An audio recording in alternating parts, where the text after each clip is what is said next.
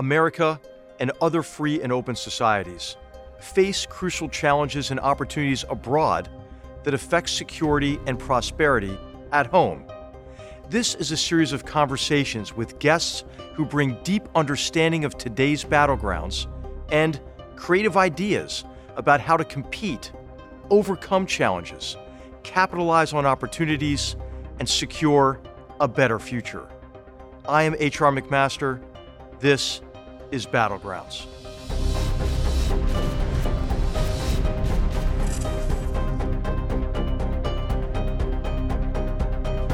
On today's episode of Battlegrounds, our focus is on Russia and Ukraine. Our guest is Ambassador John Sullivan, U.S. Ambassador to Russia from December 2019 to October 2022. Sullivan completed his law degree at Columbia University and has held senior positions in the Departments of Justice, Defense, and Commerce in the George W. Bush and Obama administrations. He served as Deputy Secretary of Commerce from 2008 to 2009 and chaired the U.S.-Iraq Business Dialogue from 2010 to 2016. Sullivan served as Deputy Secretary of State from 2017 to 2019. As ambassador to Russia, Sullivan led the U.S. diplomatic operations in Moscow through Russia's 2022 reinvasion of Ukraine. He is currently a partner in Mayor Brown's Washington, D.C. and New York offices. Russia's reinvasion of Ukraine fits a pattern of aggression visible from the early 2000s. In 2004, the Kremlin attempted to assassinate Ukrainian presidential candidate Viktor Yushchenko.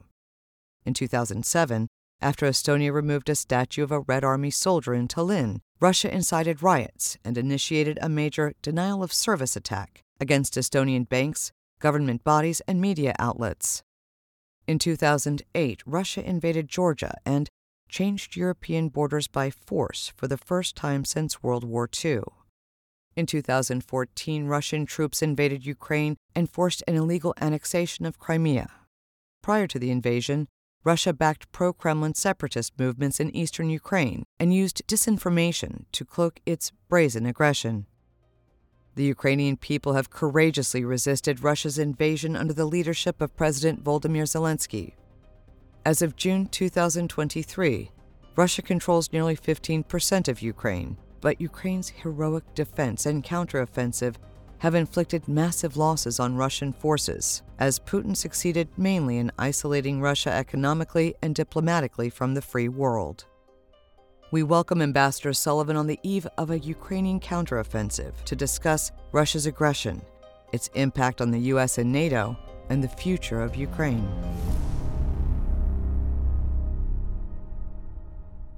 Ambassador John Sullivan, welcome to Battlegrounds. It is great to see you. And I've just got to tell you, of all the people I've worked with in Washington, I think I enjoyed working with you the most of just about anybody. So great to see you again.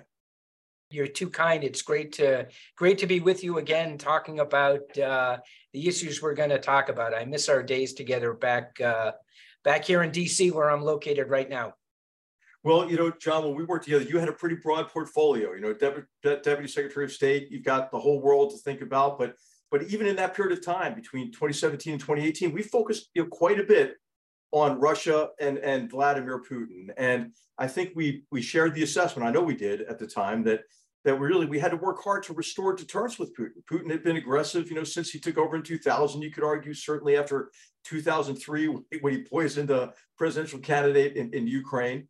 And some of the things that we did in that first year was we imposed more sanctions on Russian individuals and entities in that 1 year than the previous 8 years of the previous administration. And we bolstered Ukraine's defenses with defensive capabilities, real lethal capabilities, the Javelin missile in particular. We contested Russia in Syria and other places. And so I would love to hear your perspective, because you've been coping with this, dealing with this problem quite directly across multiple administrations. And how do you think it evolved? How do we get to where we are today with the reinvasion of Ukraine last year in February of 2022? What is your assessment of how this threat from this revanchist, hyper-nationalist regime in Russia developed? Well, you hit the nail on the head right there at the end, HR, where you described it as a hyper-nationalist, revanchist regime. We were approaching Russia as a country that we thought we could still do some business with, both as deputy secretary and even when I arrived as ambassador. I got confirmed as ambassador in December 2019. We were still looking for areas in which we could work with the Russians, whether it was strategic security talks, arms control, cyber issues, wrongfully detained Americans. But the areas in which we could work with the Russians, or at least talk with them, they were shrinking over time. And Putin the Russian government was not dealing with us in good faith. We sort of knew it at the time, and we're saying, I remember talking to my colleagues at the State Department, with you and your colleagues at the NSC. We had a sense of the adversary we were dealing with, but we still approached it as Americans who didn't really have the proper assessment of the adversary / enemy that we were dealing with. He had started a conflict with us a long time ago. He now says he's at war with us. We don't use that language in describing our relationship with Russia. But that's the way the Russians approached us, the Russian government under Putin. I'm not sure that there was anything we could have done, whether it was in the Trump administration or the Biden administration, that would have deterred Putin from the imperial project on which he launched the Russian Federation on February 24th, 2022. He's been working toward this for decades, in my opinion. And he was not to be deterred then, and he's not going to stop. There's no off-ramp for Putin in this war. So you're right. We were tough on Russia, but we were tough on Russia the way the Germans and the British and the French were with the Germans before the Second World War. We thought we could do business. Chamberlain thought he could do business with the Chancellor before the Second World War started, and he couldn't. We couldn't do business with Putin. We thought we could. And we weren't the only ones, by the way. Chancellor Merkel, the German government as well. A lot of us thought we could do business and keep the Russian problem cabined, and that just wasn't possible. John, it won't surprise you. I agree with your assessment. But, there are people who say, hey, the reason why Putin, invaded Ukraine, and maybe even in 2014, or the reinvasion of 2022, is because he was provoked. He was provoked by the expansion of NATO, what he viewed as NATO aggression against Putin. And of course, he has these crazy narratives of denazifying Ukraine and so forth. But there are many people, even in the United States and in Europe, who say, hey, this is our fault. What do you say? What do you say to those people and to those who make that argument?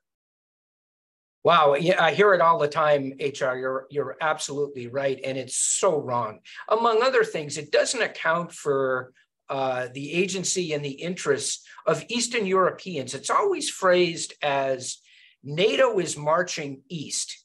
We're looking to acquire the Baltics, Poland, Czech Republic, Slovakia, et cetera. It doesn't account for the fact that the millions of people who live in those countries, who suffered for decades under Soviet rule and fear the intention and motivations of the leadership in the Kremlin, that they're the ones, for their own protection, their own self-interest, their own security, sought refuge in the defensive alliance, which is NATO. NATO was not an offensive alliance, as you know as well as anyone. So I say it doesn't account for it. It's a typical Russian propaganda trope that they talk about indivisible security in Europe, which nominally means if one country is insecure, then the whole country is insecure. But from the Russian perspective, that means if Russia's insecure, then the continent is insecure. But if we make the Ukrainians, the Poles, the Czechs insecure, that doesn't matter. And they can't do anything about it, like seek to join NATO, seek to defend themselves against the aggression that clearly Putin's been planning for years, his aggression against Ukraine. And one final point, and again, there's an echo of the Second World War here. Putin always loves to make references to what the Russians call the Great Patriotic War.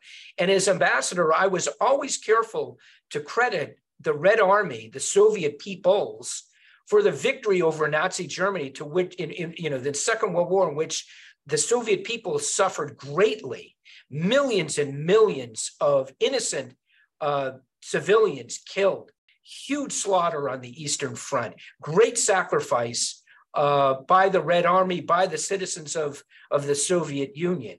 But Putin turns that victory to bolster his imperialist aggression.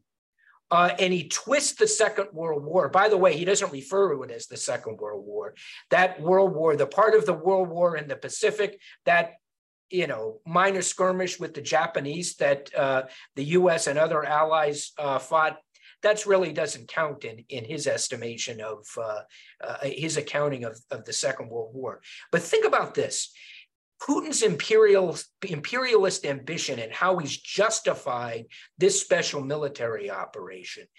There are echoes of the Nazi justification, Hitler's justification for invading Poland on September 1st, 1939. The Germans coming out of the First World War, from the Nazi perspective and more mainstream German perspective, the German people, the German Volk, the German state was really railroaded by the Allies, shackled with enormous war reparations, having to confess to war guilt, losing portions of what was traditionally German, Prussian, German territory. The Germans had grievances coming out of the First World War into the 1930s. Hitler seized on those and used them as a justification for what became his own imperialist war. It started before September 1st, 1939, with a whole series, whether it was the Anschluss with Austria, remilitarizing the Rhineland, the Sudeten crisis, etc. But the war starts on September 1st, 1939. And here is Hitler's justification, which is the exact same justification Putin uses. We were screwed in a war we didn't lose 20 years ago. We lost territory in our east, prime Prussian homeland, where our Germans, our people, our Volk, are now separated from us by a phony border created by others, not by us, that separates our people. And now our people, our German Volk, are being abused by Polish barbarism. Polish barbarians are abusing Germans in what is our German homeland. And by God, channeling Frederick the Great, I'm going to solve that problem. And that's the same thing Putin's doing. His rationale at the start was the great tragedy of the demise of the Soviet Union. It wasn't the demise of communism. It was that Soviet state, when the Soviet state collapsed, the internal borders that separated the various republics of the Soviet Union that were governed by the center in Moscow, those internal boundaries became international borders, which separated just as Hitler used the possessive, his Germans, Putin does the same. Our Russians are now on the wrong side of a phony border in our west, in the Russian case, as opposed to with the Germans in the east. In our west, our southwest, there's a phony border that separates our Russians, who are now being abused by Ukrainian barbarism. Putin goes so far as to say a Ukrainian genocide. And what's one lesson, if there's one lesson we can take, and there are many, from the Second World War, if you've got grievances, the way to solve grievances is not by starting an international armed conflict on the continent of Europe, which is exactly what Vladimir Putin did. The United States, the West, the collective West, the Anglo-Saxons and our vassals, all of the different names that Putin calls us, we didn't start this war. We didn't provoke this war. We're not perfect. no country, no government, no alliances. But we didn't provoke this war. Putin calculatingly started this war to accomplish his imperial ambitions. Yeah, John, I mean, I think that you remind me of this Orwell quotation of he who controls the present controls the past, and he who controls the past controls the future. And I'm struck by the parallels of 1939 as well. I'm thinking of Roger Morehouse's book, Poland 1939. The first few chapters of that, it's exactly what Putin was doing, except maybe with modern communications. And, you know, some things, John, in life are black swans. Other things are like pink flamingos, right? Like they're right there in front of you. I mean, you know this is going to happen. This is my friend Frank Hoffman makes this point oftentimes. But, you know, I think it was pretty clear he was going to do it, right? I mean, Putin, you know, of course, invaded Ukraine in 2014, had you know, and then conducted, you know, a form of ethnic cleansing and consolidation of control over the territories in Donetsk, Luhansk, and in Crimea. But then, you know, he telegraphed it, didn't he, John? Like in August of 2021, when he wrote that long essay, essentially giving his version of history and claiming that, you know, that Ukraine had always been part of the Russian Empire. So you were there. Could you maybe talk about the run up to the war, Sure. read the situation, the decisions maybe of the Biden administration in that run up to the war, and how you would assess that period, you know, the period of escalating tensions and mobilization of troops and what seemed, you know, for almost a year, preparations for a reinvasion. So you're absolutely right, HR. It starts, well, I think you can actually trace it back. And you said, I think earlier, back to 2003, you go through his Munich Security Conference speech. You know, 2007, 2007, that speech. A long time to invasion of Georgia, 2008, right? I mean, you know, back to when he's Lieutenant Colonel Putin in Dresden in the KGB, and he's calling back to the center, to the Lubyanka for instructions, and no one's answering the phone. I mean, there's a lot to unpack there. But if we fast forward to the spring of 2021, where there's a buildup in southwestern Russia that was very concerning. There was a split between the UK and the United States. The United States government's assessment, or intelligence community, thought that this was a feint. Putin was turning up the heat on this conflict, but wasn't going to cross the border. I think intelligence professionals in some other capitals thought that there was a greater chance that Putin would cross the border. There were various scenarios that were being sketched out about a smaller scale incursion, whether it was south across Ukraine to seize the territory, which they actually wound up doing successfully in the special military operation, to Kherson, seizing all of that shoreline along the Sea of Azov, securing the canal that provides aqueduct that provides water to Crimea. There were various scenarios for what would have been an invasion of Ukraine, but on a much smaller scale. It turns out that he wasn't ready to do anything then to cross an international border, but he left in place, and this is what people paid attention to, he left in place infrastructure, particularly in Crimea, that could be used for a subsequent invasion. And that's what he was doing. It was a feint. It was a combination feint, exercise, partial buildup to have the infrastructure ready, whether it was depots, field hospitals, you name it. The intelligence community was keeping very careful track of that. And then by the fall, early fall, late September, early October, it became clear for a variety of reasons, and including the continuing buildup in southwestern Russia and in Crimea, that he was going to launch an invasion. But here's the important point, though, I think. We knew he was going to do it. We didn't know the scale. And you'll recall that President Biden said at one point in a press conference that if it's a limited, I think he was asked something about Were you going to be able to keep the Europeans together if and when Putin invades Ukraine? And his answer was something like, well, we'll have to see. If it's a limited incursion, maybe it would be more difficult. And it was unscripted. You and I both have experience with presidents who have unscripted moments in front of a camera. It gave people some pause when he said that, but I was convinced at that point that he wasn't settling for a limited incursion into Ukraine.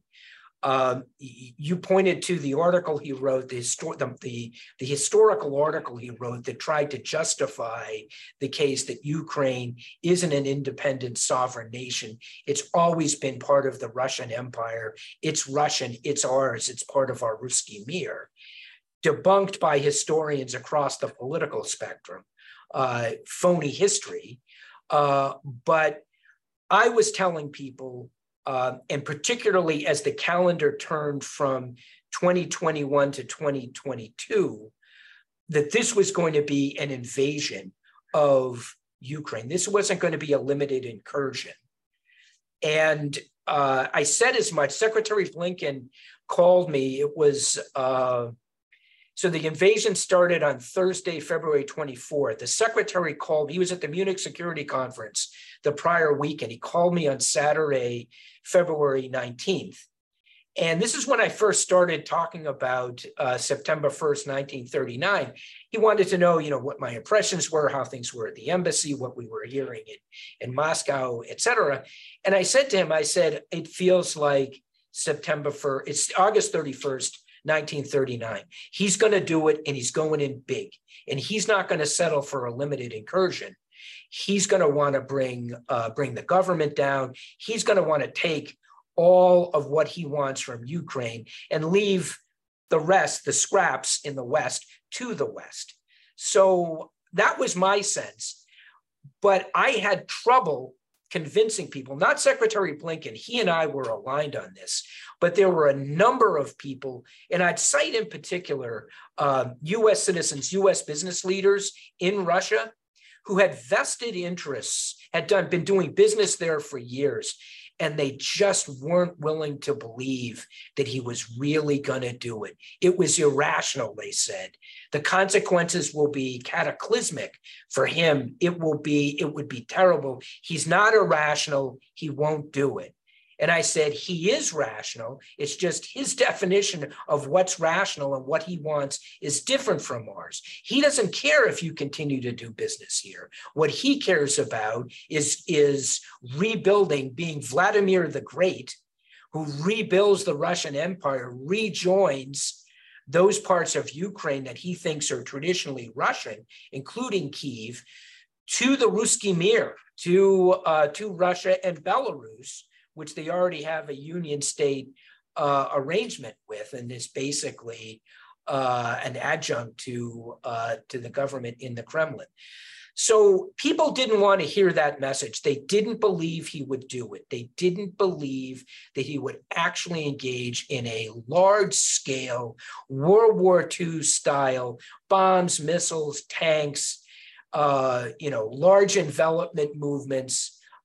They didn't believe it. The most they would credit the argument that I was making was, well, maybe there'll be a small scale excursion, or more to the point, they'd say he's bluffing, and he wants to negotiate, and he's putting a gun on the table here, and that's what he's doing, but he won't pull the trigger.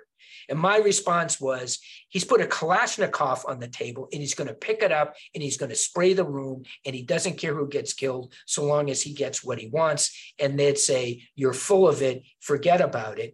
And those same people on February 25th were sending me text messages asking for help, the help of the US Embassy to get out of Russia.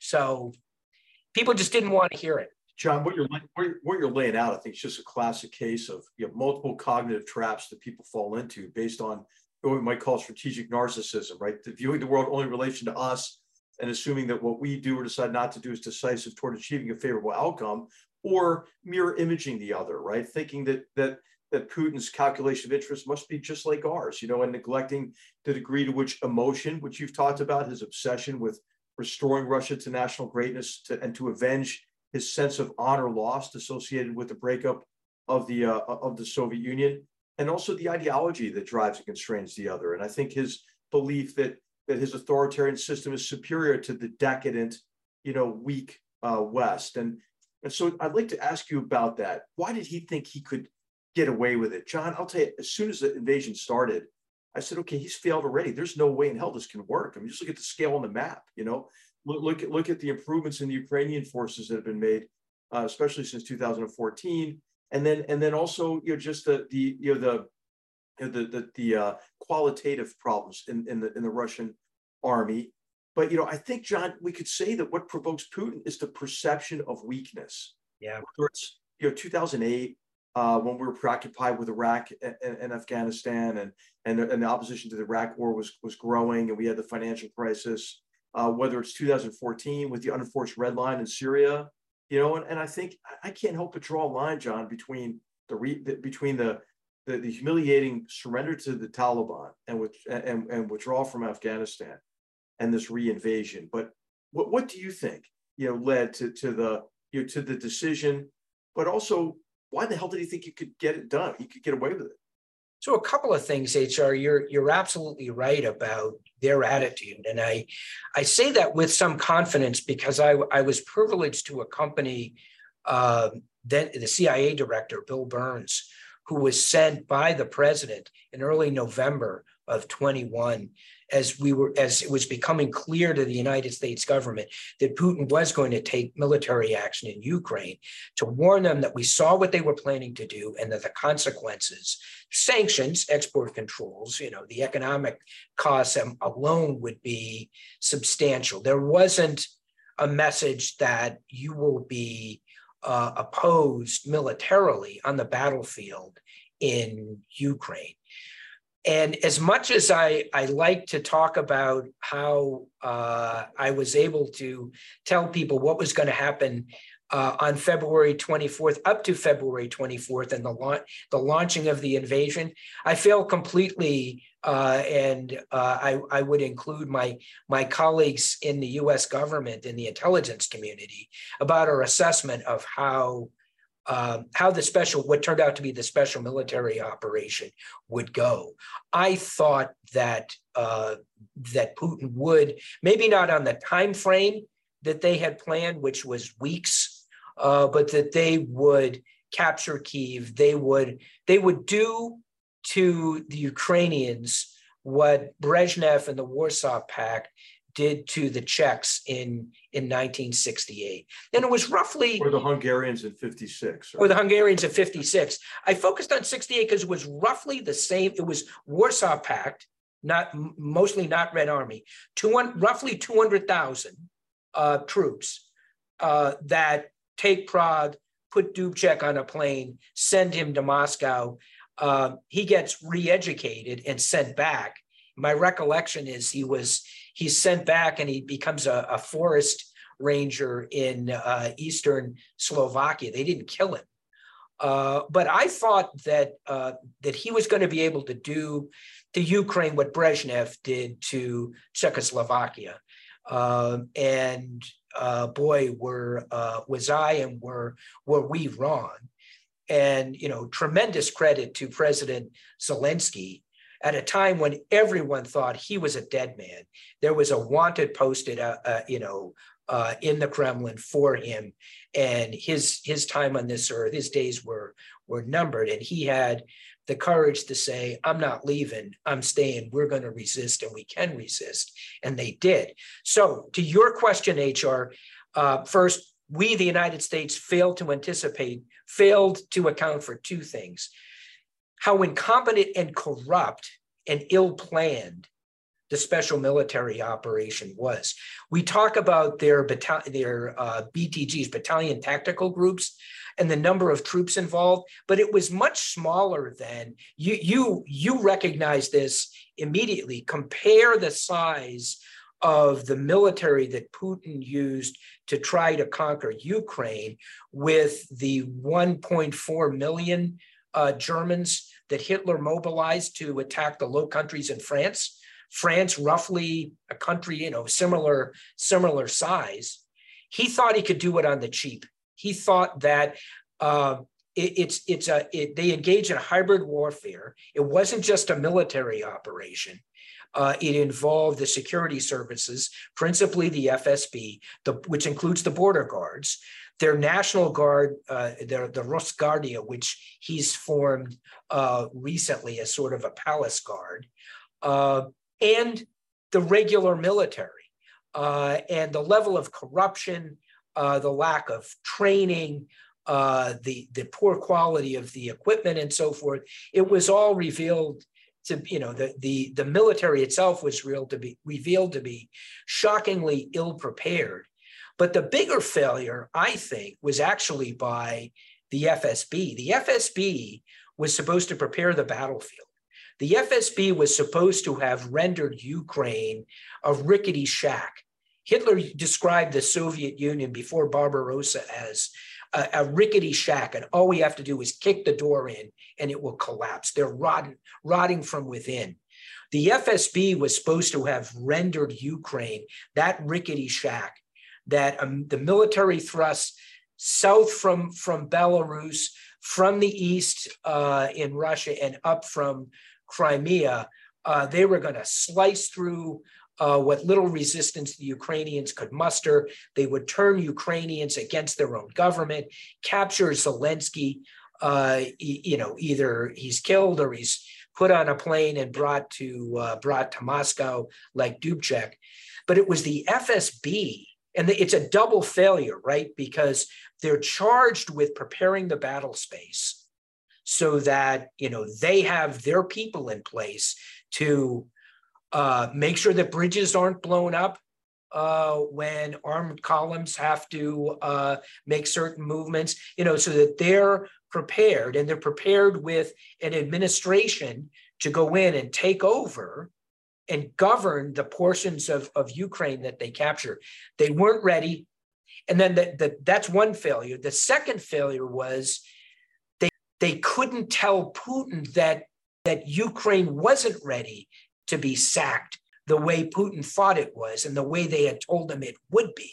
So he himself, Putin, thinks from this is his milieu, these are his people. He is of the FSB, right? Former director, his security, the secretary of his Security Council, Nikolai Patrushev, former director of the FSB.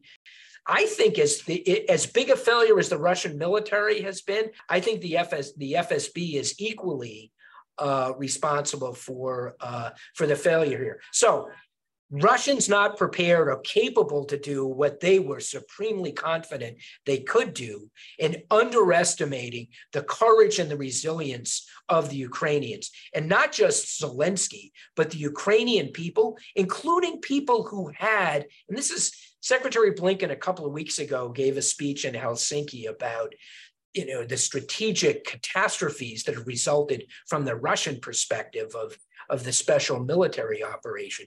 Even those Ukrainians who were native Russian speakers in eastern Ukraine, who had attachment to Russia and the Russian homeland, turned against, many of them, Russia and Putin and the Russian military for what they've done, the invasion of their country. There's a famous image, HR. I remember sitting in my office in Moscow and seeing this image and news coverage of this elderly woman in eastern Ukraine, a babushka in eastern Ukraine, who is walking up to a fully kitted Russian soldier, I believe paratrooper, with an assault weapon, fully kitted out, and she hands him a fistful of sunflower seeds and says, "Put these in your pockets, so when you're dead and buried here, something good will come from your presence, and we'll have sunflower seeds that will bloom from your corpse when you're dead and buried here." And I remember thinking, wow, when you have elderly Ukrainians who were probably,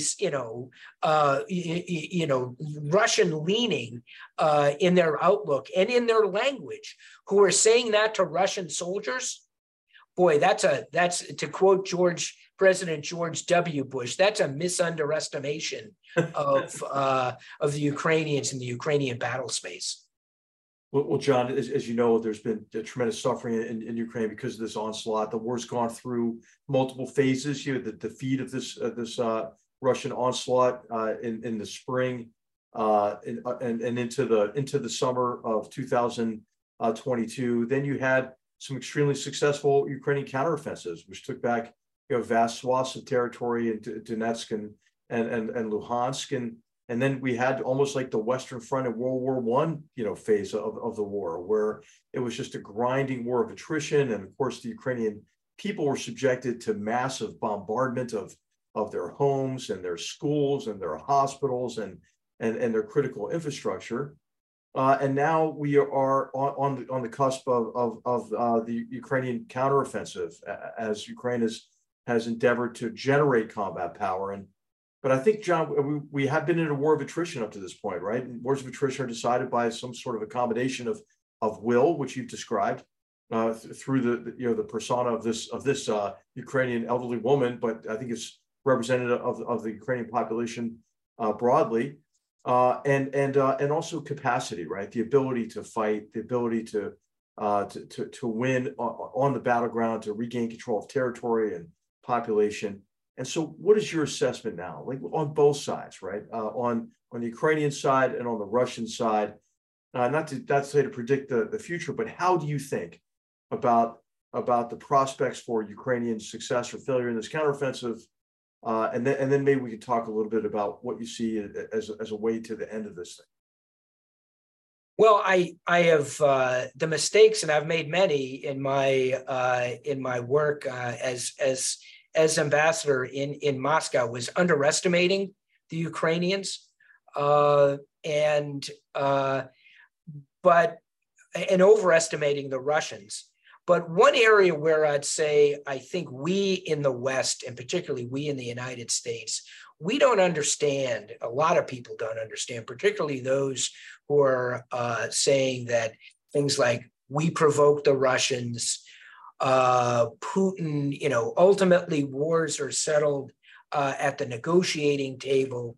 I think that would have been news to General MacArthur on the deck of the battleship Missouri. Well, now, John, if I could just interject here, right? What did we hear for years about Afghanistan? Right. No military solution. Right. Afghanistan. Well, the Taliban came up with one, didn't they? Yeah. I mean, it's just, Putin, he's not quitting. No. And I say this to Americans. I say, for those who are old enough to remember Vietnam, he can't be like LBJ. He can't send hundreds of thousands of troops into South Vietnam and then have the Tet Offensive happen, decide, oh, geez, we're on the wrong side here. I'm not going to run for re-election. I'm going to retire to the LBJ ranch and grow a beard. Putin can't do that. He's all in. This is, I've said this, and others, some of our former colleagues, Fiona Hill and I we appear on panels, and we're often in stereo saying the same thing, that he's messianic. He's got a vision, and he is not going to be deterred by large-scale casualties in the Russian military. These are, the way he spins it, these are the sons of Russia, the grandsons of the great heroes of the Red Army from the Great Patriotic War, who sacrificed themselves for the greater good of what Putin says Russia, but it's in fact the Soviet Union. He's not giving up, and he's going to do everything he can to wait us out and more.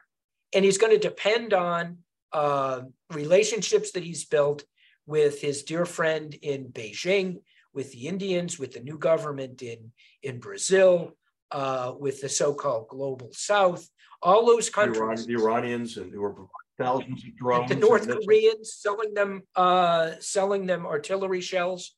What he's counting on is not just so in the United Nations, in the General Assembly, there have been several resolutions that have condemned and deplored the special military operation, and over 140 countries voted for them.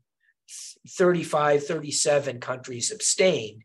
What he's counting on is not just those countries that abstained, like China, but among the 141 that voted for the resolution that condemns and deplores the special military operation, they're still doing business with the Russians. They don't want to get caught violating U.S. sanctions, but they're not going to curtail in any way their relationship with Russia. Putin thinks he has enough support around the world that he can continue his special military operation, even if it takes years and years, even if it takes the rest of his tenure as president, however long he's got on God's green earth, however long it takes. That is going to be his accomplishment for Russia, for the Russian Federation, for the Russian Empire. And what sets him apart, the way he cites Peter the Great, Catherine the Great, and so forth, he's going to keep going. And even if there's a negotiation and a ceasefire, and here I agree with Secretary Blinken says this all the time when he's criticized for not trying to promote negotiations now, Putin doesn't want to negotiate. And even when he says he will negotiate, he won't. He is biding his time. I get asked all the time, what's the off ramp? And I say, he doesn't want an off ramp. In a Sherman-esque way, he would say, if offered one, I don't want it. And if you direct me to it, I won't take it. What I will take, though, is the Vladimir Vladimirovich, if we're going to use a highway or a turnpike analogy, I'll take the Vladimir Vladimirovich rest area. Yeah. I'll rest and regroup. We'll lick our wounds. We'll get our military in better shape, and we'll continue to pursue this goal, which he thinks is noble and worth the sacrifice of a lot more Russians than have already been killed in Ukraine to date. That's the adversary we face. And that's why it's important for the United States, for any country that believes in the UN Charter, to oppose Russia in Ukraine, and why I'm disappointed by many people in my own party, the Republican Party, who seem to think that a negotiated settlement is not only possible, but in the interests of the United States. And that is so profoundly wrong. It's hard for me to think that anybody who says it has really studied the matter carefully. Yeah, John, I think you're so right. Putin will only stop until he's convinced he's been defeated. And as long as he can hold on to territory, I would say, including Crimea, he's in a position to continue to try to choke Ukraine out. This is why I think it is immensely important for the counteroffensive to succeed, but then also for the Ukrainians to place at risk those military facilities in Crimea and to fundamentally achieve security for Ukraine that allows it to reconstruct itself and become a viable state, maybe along the lines of like South Korea, right, where there's just a ceasefire, or Israel, who's lived for, and survived and defended itself for a long time in a very hostile neighborhood. So, John, how do you see the course of the war going, right? What does Putin have left? As you mentioned, he's hoping we'll lose our will, right? That the West broadly, the free world, however you want to characterize it, but the United States, our European allies and others, Japan and others who have supported Ukraine. But he also could escalate either vertically or horizontally. Some people have talked about, maybe his use of a tactical nuclear weapon. I don't buy it, but that's a discussion that we have to have. But then also to escalate horizontally, right? He's still playing a role of creating problems throughout Europe, in Moldova, for example, in the Transnistria region, or meddling in the forthcoming Bulgarian election next year, or stoking Serbian nationalism in the Balkan states, and maybe trying to destabilize Kosovo, continuing to, I think, destabilize Syria, West Africa. Okay, so what does Putin do? What does he have left? And then what do you see the course of the war? How do you see the course of the war changing? Well, he's not in a comfortable position because he's become dependent on countries that he can't bully and control. And so we saw, I just saw a news report the other day with some of the Iranian drones that have been taken and broken down, and finding relatively recently manufactured Chinese components in those drones. So despite the Chinese government, the PRC, saying that they are not providing weapons to either side. In fact, they are. In fact, they're helping the Ukrainians create drones for Russia to launch against Ukraine and kill innocent people. By the way, a footnote, what you talk about putting at risk strategic areas for the Russians. It just amazes me how the Russians can, their propaganda, where they talk about and complain about terrorist strikes by the Ukrainians. Imagine terrorist strikes in Belgorod. My God, they even launched some drones against Moscow. All of this from a government that on a daily basis is launching cruise missiles, hypersonic missiles, which maybe aren't quite as capable as President Putin thought, artillery and so forth, killing Ukrainians, on innocent people on a daily basis. So yeah, we've got to put at risk, I think the Ukrainians, those who want Ukraine to succeed, have to want Ukraine to put at risk that which Putin values. Only then will he stop. But the problem we confront, though, at the end, HR, is that once he stops, it's going to be difficult for him to sell this as a victory such that he and his family, extended families, are secure. So it's not just, I come back to my LBJ analogy, it's not just the judgment of history, his political future, it's his life. Just as Hitler was stuck in the bunker and knew that there wasn't going to be a negotiated settlement with the Allies. Putin has got to fear, if there is a negotiated settlement with the Ukrainians that is unfavorable to the Russians, Putin's got to worry about not only his own people, but his own government. And his life expectancy at that point, he may have a lesser chance than I thought Zelensky had on February 24th in Kyiv. Well, and John, it is that whole sort of hyper-nationalist class of people with him, right? The people we know, Patrushev and right, Shoigu, who's not the most impressive person, but Patrushev is even more, I think, hyper-nationalist than Putin potentially, So right. I'd like to ask you, Stephen Kotkin, who's our colleague here at Hoover, a brilliant scholar of Stalin and of the Soviet Union and of Russia. He points out that these authoritarian regimes, they don't have to be that strong. Actually, they have to just be stronger than any organized opposition. Yes, John, you've spent a lot of time in Moscow. What do you think the alternative futures are for Russia? I mean, if the Ukrainians can succeed, for example, in this offensive, they take back maybe all the territory that had been seized since 2014, it becomes kind of inescapable, right, for the Russian people to recognize that they've suffered tremendous losses, for nothing, and they've inflicted tremendous and horrible damage on their neighbor. What are the potential alternatives for the future of Russia? So I'll cite Vladimir Kara-Murza, a person I know you know, whom I got to know pretty well when I was ambassador in Moscow. And this is a man whom the Russian government, the security services, twice tried to kill, to poison, and is now in a labor camp in a sentence that will last the rest of his life. This is a man who, to this day, still believes that Russia and the Russians are capable of governing themselves in such a way as to become a member of the community of nations in a way that the Russian Federation, since Putin became president over 20 years ago, hasn't been. I must say he has that optimistic outlook.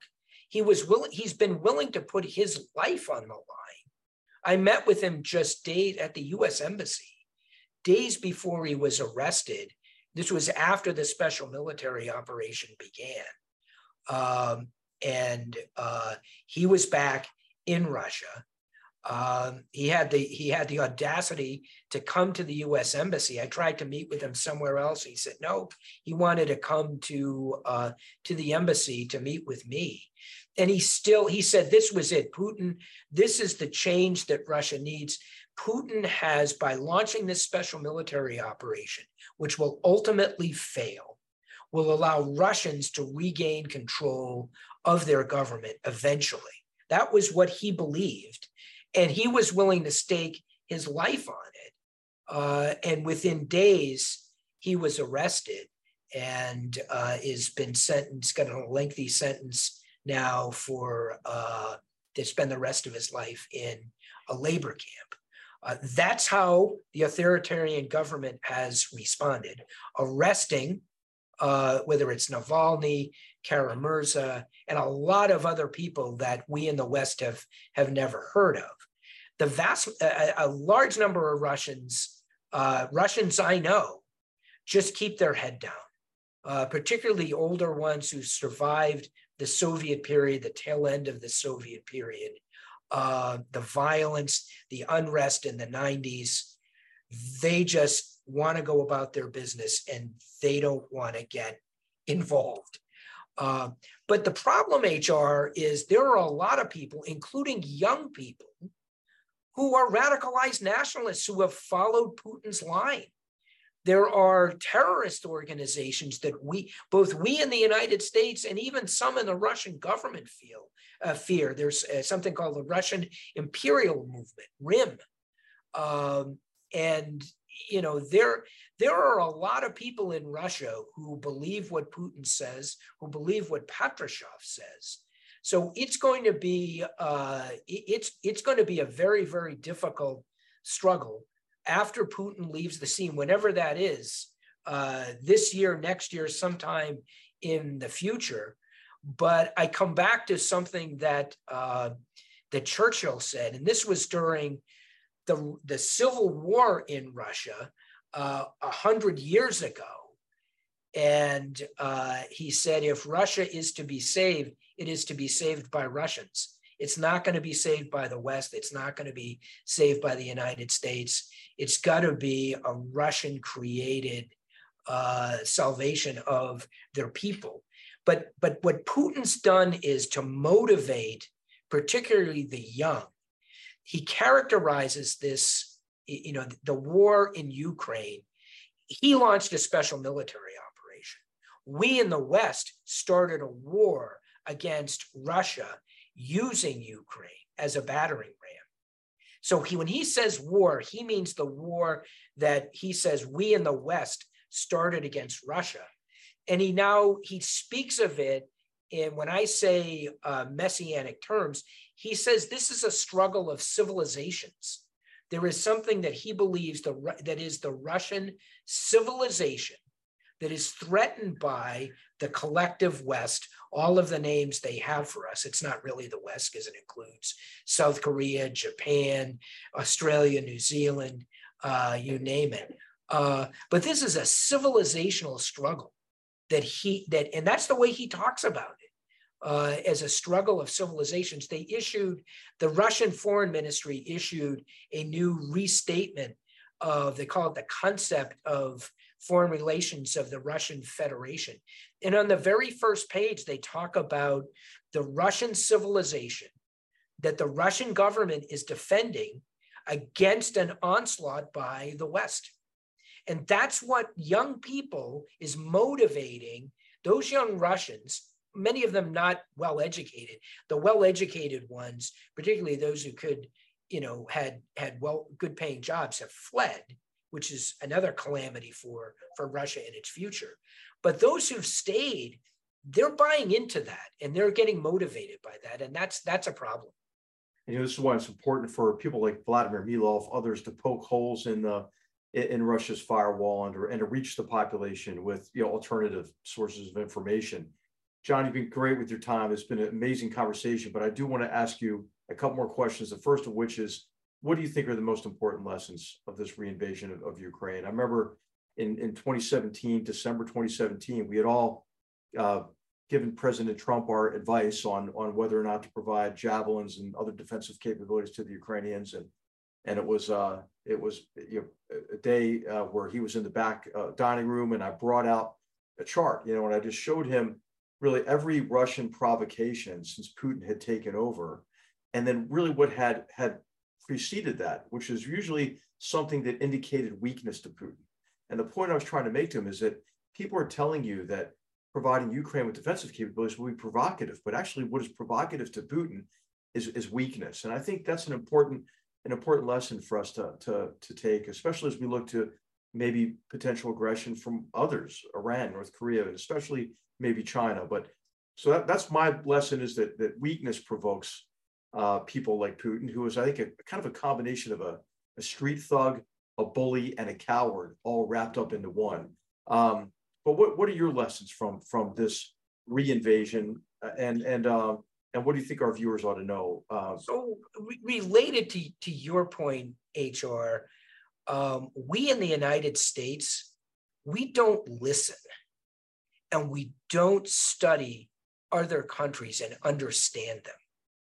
And the contrast, I would contrast that with the way the Russians study us. And I don't mean the FSB, the SVR, the Russian government. Russian news, the average Russian knows more about what's going on in the United States than the average American knows about what's going on in the United States. The United States is at the top of the news every day, the US, NATO, et cetera. Now, it's the news, particularly the state-controlled channels, it's their propaganda, but they study us and listen to us in ways that we never do. And it's not just with respect to the Russians, with anybody. We are so self-absorbed and self-obsessed. We project our image, our values, our thinking on others, and don't invest the time to really understand who those other people are, what motivates them. And we, in particular, they will often tell us, Putin has been telling us for a long time what his goals are and what he's going to do. And we just don't listen, and we can't absorb it, and we don't study it, and we don't approach it we approach it in a very self-centered way. And it's a weakness. And my ultimate conclusion is, and I cite George Kennan for this, both, his early work in the long telegram and the X article. His ultimate conclusion is, with this colossus that was the Soviet Union, that he was trying to figure out its interests and so forth. His ultimate conclusion about the success in this clash ongoing even then between the Soviet Union and the West, between the Soviet Union and the United States, depended more on the strength of the United States internally. This is Kennan writing, 70, 80 years ago, not about January 6th or woke protests or whatever. Our ability to engage the world successfully and protect US interests depends more on our own internal strength, politically and economically and socially, than it does on, we need to know what our opponents and our adversaries, whether they're in Moscow, Beijing, Tehran, Pyongyang, are doing. But it ultimately depends more on our own strength, the courage of our convictions, the fact that we are willing to fight for things, for values that prior generations of Americans did. And when they didn't, they ultimately paid with the blood of more Americans, whether it was sticking our head in the sand about what was going on in Nazi Germany in the 30s, etc. It ultimately, we need to do a better job, two things, do a better job of studying and listening to others and strengthening our own house and having the courage of our convictions. Well, I can't think of a better way to end than that. I mean, the whole inspiration for this series is this concept of strategic empathy, a term coined by my friend and historian Zachary Shore. And you've just described strategic empathy perfectly, as well as the importance for us to regain our strategic confidence in who we are as a people and in our democratic principles and institutions and processes. And John, you've lived that across your life of service, and you've inspired many, many others through your example and through that selfless service. I can't tell you what a privilege it is for me to have had this conversation with you. And on behalf of the Hoover Institution, thank you for helping us learn more about a critical competition that will help determine our future and the future of generations to come.